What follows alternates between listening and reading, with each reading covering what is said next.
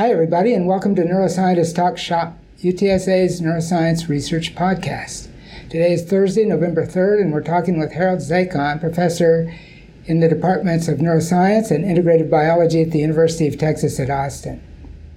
Harold's lab studies ion channels, which of course are the fundamental basis of excitability and intercellular communication. So as neuroscientists, we should probably view them as the most important thing in the world. Of course. And but it gets even better because his lab focuses on some really interesting aspects of ion channels. Most people study ion channels. They study gating of ion channels, or they study the structure of ion channels, or they study the way that ion channels cause cells to do what they do, or they might even study the evolutionary origin of ion channels. But Harold studies all of those things. Maybe that's why you're in the integrative biology department.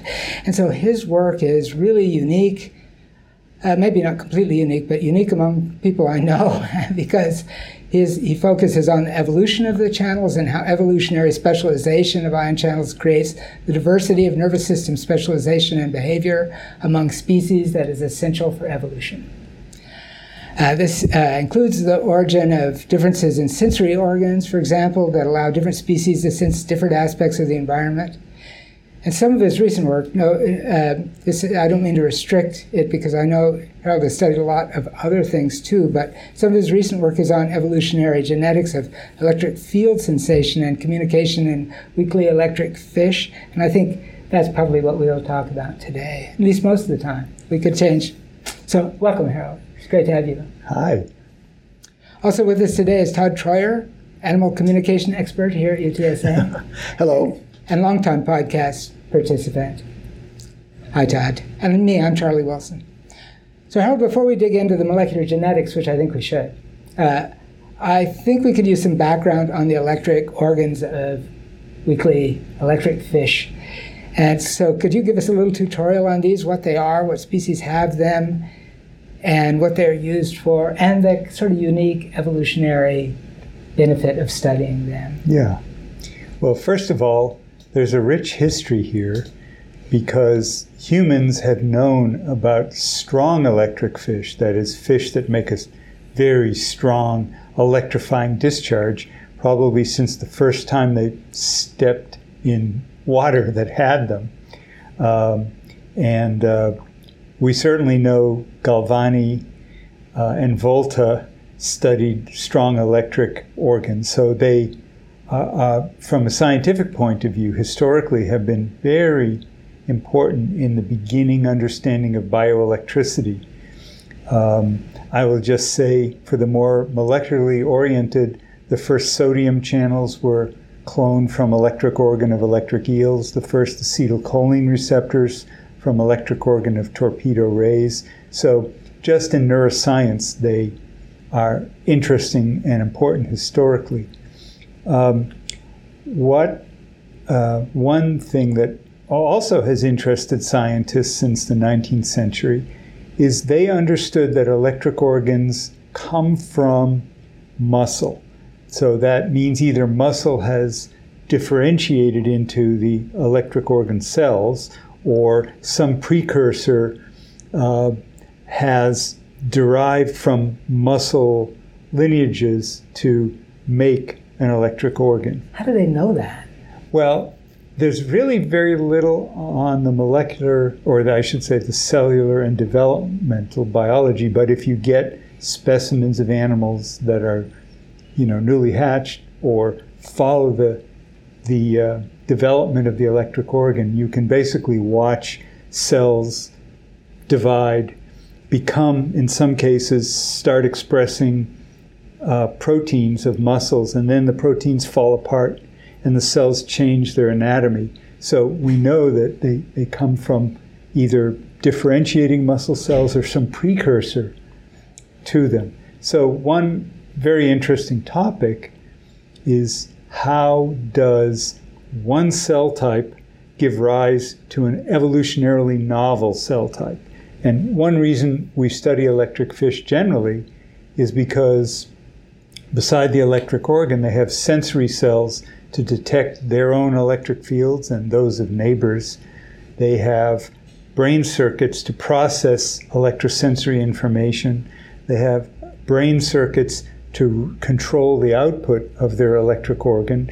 And of course, they also have to integrate all of those brain circuits with circuits they already have, because if you're using a signal, for example, to court, as they do, and I'll tell you more about this, but to court other species, in other words, if your communication is in electricity, you've got to make sure, all the other parts of the brain that are running courtship and aggression, etc., also have access to this. So it's evolutionarily a really complicated problem where individual organs come from, how they all integrate into a brain.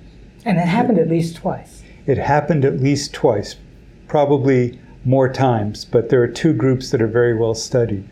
So with weak electric fish, historically they were not discovered, well, I should say, they were not really studied until the 1950s, because anatomists in the late 1900s were scratching their heads over the fact that they found fish that had cells that looked just like electric organ cells in electric eels, but they didn't make electricity. And it took the invention of amplifiers and oscilloscopes to actually visualize that these animals are making weak electric fields that could not be sensed by anyone. I can just tell you, when we had electric eels in our lab, you just put your finger in the tank and, man, you feel it. They discharge, and it's like you're touching an electric socket. But when you have a weakly electric fish, you could pick them up and you don't sense anything. But the fish have very sensitive receptors, and they can detect their own fields and those from neighbors. So is there any I was thinking about evolutionary precursors. Are there fish that detect fields from mussels, like their own muscles, right? So they could be detecting things that were mussels first and have the sensory side of things. Yeah. And then just lose and have the mussels do something that they're already doing. Right. Well, that's one of the big questions in evolutionary biology in general, not specifically electric organs, but how do you get from A to B?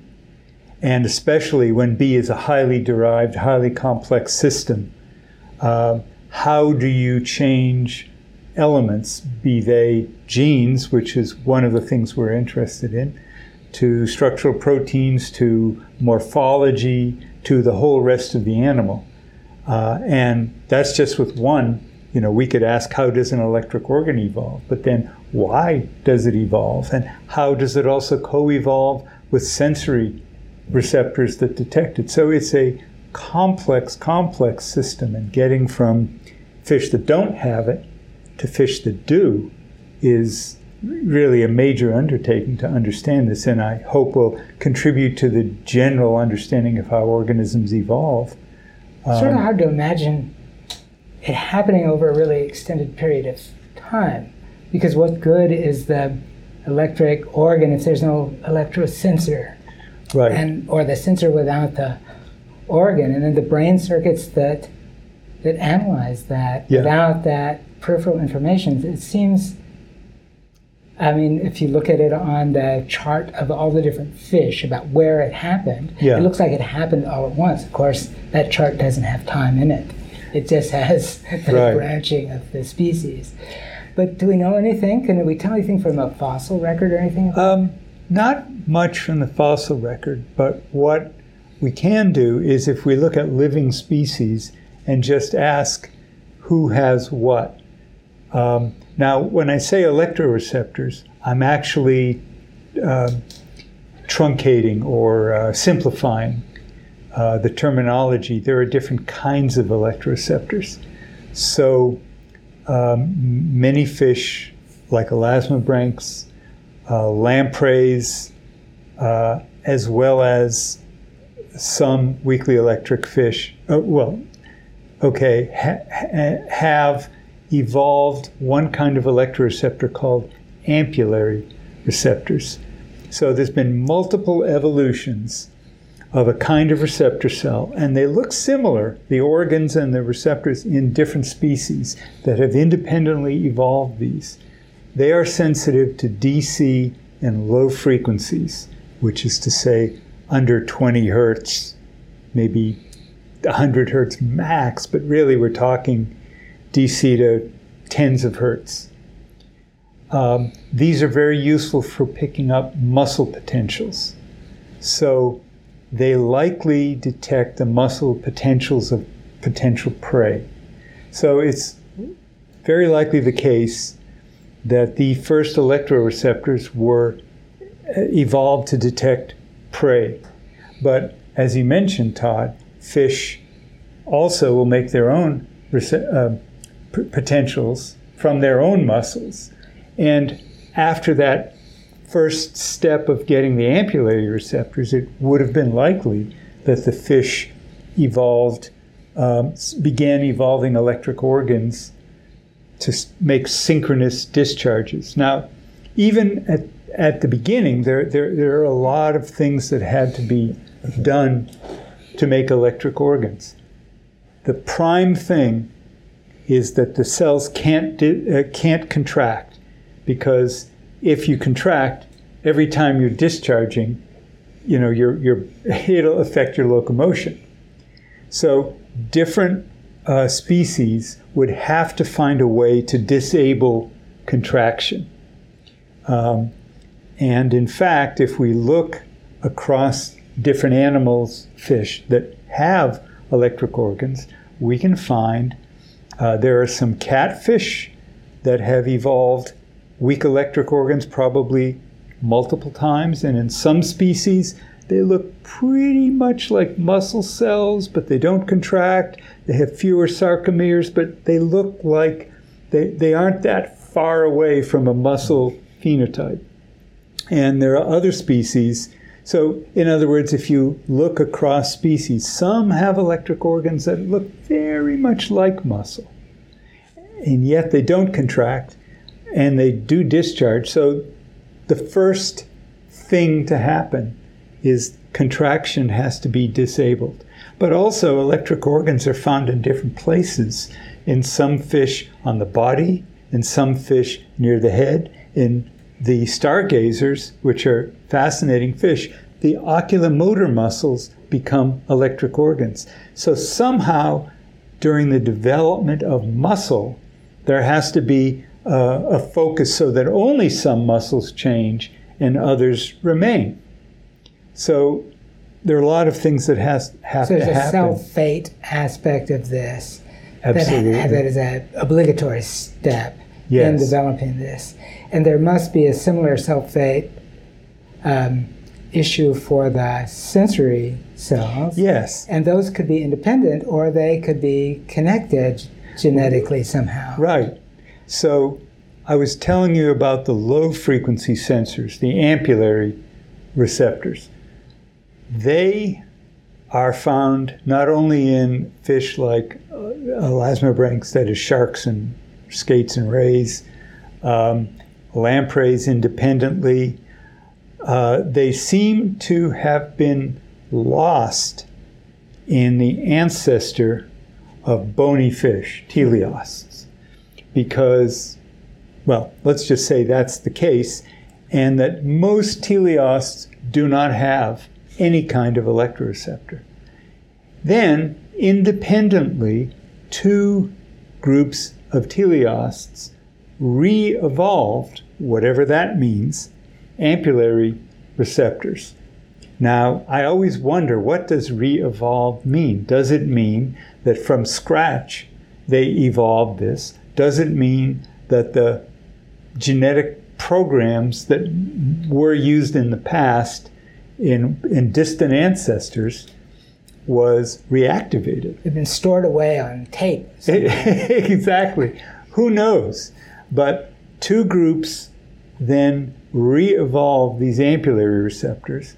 One group was the ancestor of the South American weakly electric fish and the catfish, because catfish are the closest relative of the South American weakly electric fish. So catfish can sense electric fields and are a major predator of weakly electric fish where they exist in Africa and South America. Catfish live worldwide. When I say catfish, there are hundreds of species, but I mean all catfish have these sensory cells, the ampullator receptors. Then, in addition, a second kind of receptor evolved just in the weakly electric fish. So it's not found in catfish. And in the African fish, it's basically found in all of those. But this is called a tuberous receptor. And this receptor is really what got me started in this whole field, because the ampullary receptors are tuned to DC and low frequencies pretty much in everybody. The tuberous receptors are tuned to the frequencies of the fish's species-specific electric discharge. So when you record tuberous receptors in electric fish that emit low frequencies, they're tuned. When you record ones in fish species that emit moderate frequencies, and let me just tell you, for those of you who study mammalian neurons, the low frequency ones we're talking about are 50 to 200 hertz. The mid frequency species that emit, these are ones that emit sine waves, go from 250 to about 500, 600 hertz. And then there are high frequency species that discharge from, say, 700 hertz all the way up to 1.2 or 3 kilohertz. And that means the neurons that are driving the electric organ have to fire at those frequencies. So that's a lot higher than even your fast-firing GABA interneuron, which everyone is impressed that it fires so fast. At any rate, so with each of these species, the tuberous receptors are tuned to detect the electric organ discharge of that species. And some of the early work that we did was looking at the tuning, well, first I should say, early work that Carl Hopkins did was look at the tuning of tuberous electroreceptors in different individuals. And he found in one species, the receptors of each individual were best tuned to its own frequency. So if a fish was discharging at, let's say, 65 hertz, its receptors detected its own discharge. If one was at 90 hertz, it was detecting its discharge. And since there was a sex difference in this species, with females discharging about an octave higher than males, every fish had individually tuned tuberous electroreceptors to its own discharge. So that is one of the things that got me interested in studying electroreceptor tuning. And the first experiment that I did in this field was to ask, if there's a sex difference, can we alter that with hormones, sex hormones? So we found treating female electric fish of this species called Sternopygus, who had EOD, electric organ discharge frequencies that were high and receptors that were tuned to high frequencies. We treated them with testosterone, and over about 2 weeks, we could see the tuning of the receptors shifted down to low frequencies to match the electric output. So this is what got me interested in how do you tune a membrane. And furthermore, the tuberous receptors act like little, tight little filters. And if you hit them with an electric pulse, they ring. They're oscillators. So I got very interested in how electroreceptors are tuned, ultimately through ion channels.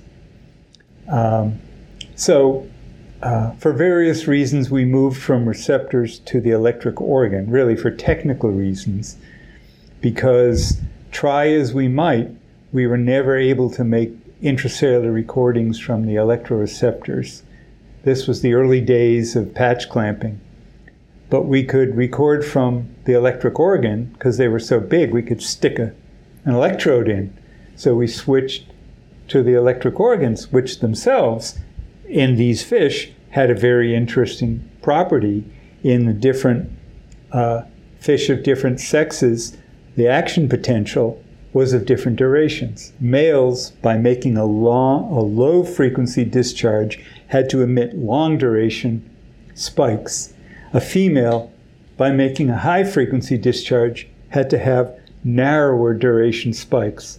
And so we showed that spike duration in the electric organ, frequency of firing, which was directed by the brain, and tuning of the electroreceptors, 3 electrically independent events, even though their electrical activity was very different, had to be coordinated, and androgens could shift them all, and estrogens in the opposite direction. So we were asking questions of how do you, on a system level really, shift electrical activity of 3 different tissues to remain and register. So is there an answer? Is there a leader? It's all hormones. Well, it is all hormones. We did some crazy experiments where our first hypothesis was, well, maybe what happens is if the electric organ changes. So the electric organ is run by a nucleus in the brainstem called a pacemaker. And these are electrotonically coupled neurons. They all fire at once. They send action potentials down the spinal cord to the motor neurons. They all fire at once, and then they cause the electric organ to fire. And the membrane properties of the electric organ determine the duration of each pulse. In other words, the spike duration. So we thought, well, maybe the hormone works on the pacemaker, causes it to lower its frequency. And when we were studying the electroreceptors, we thought maybe the new electric field frequency retunes the receptors. So we tested that hypothesis a number of ways, but one of the things we did was we could eventually lesion the pacemaker, so there was no pacemaker, the electrically silent fish, give them androgens, and the receptor still shifted down by exactly the same amount. And then when an antibody was developed to look for androgen receptors, we found them in the electroreceptors of the fish. So they were all independently responding to the hormone. And we did the same thing on the electric organ side. But what calibrates them so that that's how Todd was starting to ask that question.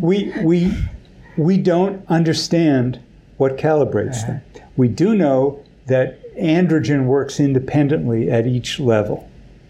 So then really, in the species we began studying for the first 20 years of my career, before we moved into evolutionary studies really, we said, well, how do we study the spike duration in the electric organ? Because that's something we could measure. And we developed a voltage clamp prep in order to do that. I will just say parenthetically, when we applied to NIH, who had been funding us up to this time, and we said, we want to move into biophysics, and we gave some preliminary data, they said, you're not really biophysicists. You need to do some more work and come back to us and then show us. So we did that, and as I'll tell you the results of that, but then 10 years or so later, when we got into molecular biology, to understand how the channels were changing to change the currents, we submitted a grant proposal, and they said, yeah, you guys are biophysicists. What do you know about molecules? That's a standard thing that happens. Anyway, so we voltage clamped the cells, the electrocytes, and what we found was if you look at the sodium current, if you look at the sodium current in a female that makes a narrow spike, the current activates quickly and inactivates quickly. If we look, for example, at the other end at a male with a long duration action potential, the sodium current activates slowly and then inactivates slowly. So we had at least a sodium current that was going to prolong the spike. Then we eventually recorded potassium currents, and we saw essentially the same thing. A fish that makes a narrow spike had a rapidly activating potassium current, and a male that makes a long duration spike very slowly activating. And because each fish has its own individual frequency, if we took fish at low, mid, and high frequencies, we could plot out the activation and inactivation currents, time constants, and it fit a line beautifully. And furthermore, we showed there was a correlation between the time constants of sodium and potassium currents. They're co-regulated. So within one cell, these two currents were co-regulated in some way. So having done that, we thought, this is now the time we need to do molecular biology. So we cloned the channels, and by this time, sodium and potassium channels had already been cloned in mammals. Of course, the sodium channel first from electric eel, electric organ. So we were able to, basically do it by PCR. We had no genome. So just brute force PCR, we managed to get sequences of the channels. And it was at that time that I began noticing that in the electric fish that we were studying, the rate of amino acid substitutions in its channel was very high. And in fact, the very first bioinformatic thing I did, I suppose, was I took a human, a zebrafish, and an electric fish sodium channel sequences, and I aligned them. And I found that in many cases, the electric fish showed greater differences than either the human or the zebrafish. So I knew something was going on with these channels. At any rate, part of what we did was then measure the levels of these channels. And furthermore, we also knew that sodium channels had auxiliary subunits. And these auxiliary subunits, called beta subunits, we knew from other people's work in mammals mostly, could influence the rate of inactivation of the sodium channel. So what we found when we just did, quantify the levels of these different sodium channel and beta subunit in our fish, that the one thing that was interesting was the level of the expression of beta subunits was higher in females, lower in males. So, of course, the more beta subunits you have, the faster the channels are going to inactivate. So we were able to show that that molecule was important in sculpting the discharge. And we haven't looked so much at the potassium channels, and we haven't looked at pacemaker or electroreceptors because they were very difficult to work with. And we were on a roll with ion channels in the electric organ and was noticing that in one species of electric fish they were evolving quickly. That got me very interested in looking at other species, and that's what led me really into the field of how ion channels evolve. And I will say, it was, as when we did this work, I began reading much more about molecular evolution, and I realized there are lots of really interesting studies of how molecules evolve. But they were mostly things like antibody molecules or sperm and egg proteins that have to bind to each other for species to fertilize their own egg. Many, many things, but very few people were looking at channels. And when I looked in neuroscience, there was a lot of work on molecular neuroscience of channels, but very little of it in a comparative context. So I felt there was a niche here to really start looking at how ion channels evolve in particular ways in particular animals. In the electric organ, the evolution of the ion channels that are specific to the electric organ is one of the things that you know well now. Yes. And so maybe we don't have to spend too much time that I wish you would sort of quickly talk to us about the segregation of sodium channels between muscle and the electric organ. Yeah. Well, I'll just say that one topic of great interest to people who study molecular evolution and evolution in general is the question of genome evolution. And genomes are very dynamic. There are a lot of very interesting things about them. But one is that genes can duplicate or genes can be lost. So there can be a loss or gain of function. And that can happen on a gene by gene level, or it can happen when a whole genome duplicates. And so with bony fish, with teleosts, it's known that there was a whole genome duplication at the origin. And so in principle, every gene that we have should be duplicated. In other words, 2 related copies in fish. Now that's not always true, but for first principle, we'll say that's true. And so what this does, it now allows you, not just in fish, but any organisms that have gene duplications, you have essentially one copy that can continue doing its original function, and a second copy that can take on a new function. Or you can have 2 copies that now diverge in interesting ways. So what we found was the sodium channel gene duplicated, 1 copy stayed in the muscle. Vertebrate muscles have a single sodium channel gene. We have 1 sodium channel gene expressed in our muscles. But because fish had a whole genome duplication, they had 2 different genes. And most fish have both genes expressed in their muscle. And that, to me, is still nothing we've studied, but interesting. Why do they still need 2 genes? And we don't know.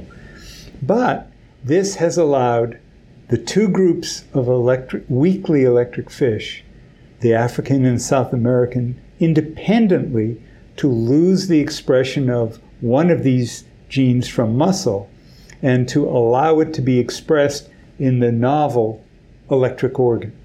And so, in essence, those genes were doing the same job, we think, in a muscle, and then one was sent into this evolutionarily novel place by virtue of the fact that there was a spare copy, if you will, and it could now evolve at higher rates and show interesting changes.